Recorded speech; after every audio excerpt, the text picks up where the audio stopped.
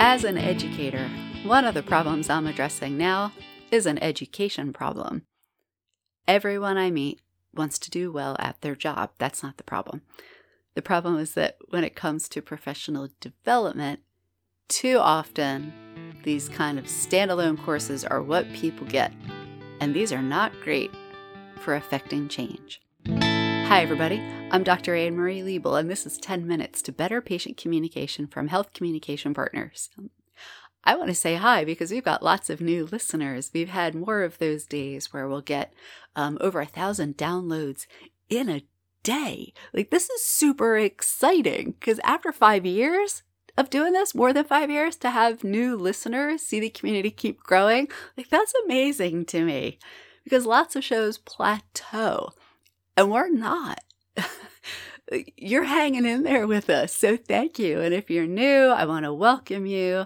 And if you didn't know, I founded Health Communication Partners in 2017 after a few years of working in the education sector and the health sector simultaneously. And my purpose was basically kind of bring the best of what I knew could be helpful in the health sector from the education sector over. So I made the Health Communication Partners website, h-cpartners.com, to be a resource hub. And I thought one of the other ways to get the word out would be to start a podcast series with my brother Joe, grateful for his help still all these years. And my purpose, I guess, overall being to let people in healthcare and public health know that there's a whole body of knowledge that can help with some of the tough problems that you're facing. And over the years, people have shared with me their stories, their typical day-to-days, and their pains and the pressures they're under. And that's what makes this show tick. These episodes are about the issues faced, the concerns raised, the problems experienced by people in the health sector from your perspective. And a lot of times we're told in our professional lives, in our professional development, we're told what to focus on or we're told what to care about. And I take a different approach. I ask you what you feel is important, what's on your mind, what are you seeing, what's keeping you up at night. And I'm not just trying to make polite conversation, although I guess it is that too. This is absolutely intentional. This is reflective practice. And it's based in my belief that as professionals, we can enhance our own learning when we reflect on our typical days-to-days, the issues that we face, when we follow our own curiosity about the problems we experience. And this flies in the face of most of the dominant conceptions of professional learning that we've all inherited. This series, I guess you could say, supports people who are questioning dominant narratives or, common denominators, dominant stories. And specifically, I give tools that are grounded in equity and justice. From the research to the terminology that I use, to the paradigms and the traditions and the ways of working, even this show itself as a space, this small, tiny little 10-minute space where we can imagine alternatives. I take you seriously as you take your patients and clients. I respect your knowledge as you respect theirs. And I take our teaching and learning process, because that's what I consider this show to be. I take our teaching and learning process as seriously as you take the teaching and learning processes with your patient interactions. So as I said, one of the problems that I'm facing now as an educator is an education problem, or a problem with the education of health professionals. It's true for everybody, but it's true for health professionals too. And that's that as we all want to grow and learn, it's that often we're faced with just standalone, one-shot courses.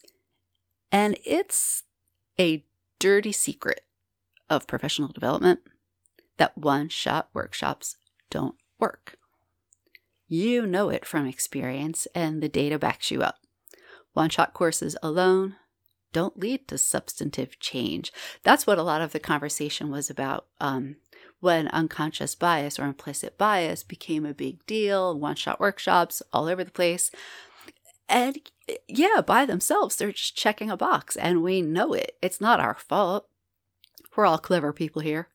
We're all lifelong learners. I bet you can wring some learning out of anything, even a one-time, one-shot, standalone course.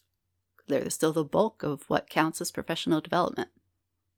And any good that does happen is often down to happenstance, right? Maybe you happened to personally choose individually to carry something out of that course and put it to use and stayed at it. Maybe, maybe not.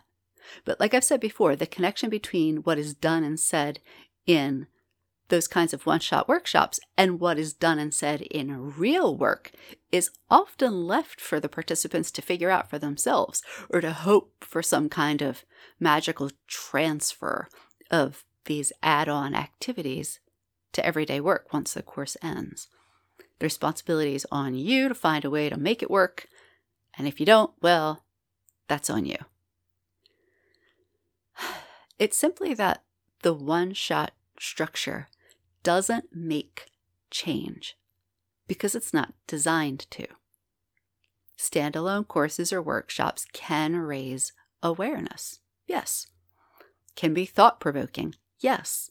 Maybe you get some collaboration will happen if you're lucky. And there's myriad other things that can happen in and through a standalone session. But change? No. Not by the best, most compelling educator on the planet to the most motivated audience ever. Unless there's some kind of follow-through, some structure, some strategy to keep it going. And this is a little bit depressing, because over the years, being a consultant in healthcare, public health, I keep being told that that's all we're going to get. And I know everyone is overscheduled and always being given one more thing to do. So when I set out to design professional development on the topics I get asked about the most, I had to work within that, and I had to come up with a solution. Last year, I debuted Foundations of Equitable Interpersonal Communication in Health, and I typically talk about it at the beginning of the show, right? Right now, I'm working on version 2.0, revisions and additions, including feedback from people who've already taken it. But there's something I need to tell you about Foundations of Equitable Interpersonal Communication, and it's this. When you take the course, it includes live time with me. That's right. It's self-paced video. It's me teaching, talking to you, and when everyone's done, we meet live because I am serious about follow-through and helping you use what you've learned and make the change you got into this to make. Because working for equity is not easy. I'm a former public school teacher and a teacher educator, and I know what the stakes are. You're taking care of kids and families. That's why I care enough about what you do to take time with you to talk about it. The thing about my approach that's quite different from other consultants and even a lot of educators is reflective practice. It's practitioner-based at its heart. Like, I'm not coming in and plonking down a course on you and saying, good luck, bye. When you take my course, you get time with me after to ask questions, get specific, and get started applying what you've learned in your specific workplace, your sphere, your unique context. It's about you. For this, I have to thank my mentor at the University of Pennsylvania, Dr. Susan Lytle, and her specific way of enacting reflective practice, with equity at its core, informing everything. Our organizations are charged with moving the needle on equity. So organizations also have the option to have me work with you further, bringing structure and strategy, again from the University of Pennsylvania, ways of working for equity at individual and systems levels that have been proven over decades all around the world. I bring specific structure and strategy, and we work together on locally meaningful, locally relevant ways to affect change. That is an option for organizations to get you my course plus strategy consulting kind of wrapped around it. I love working with organizations like this.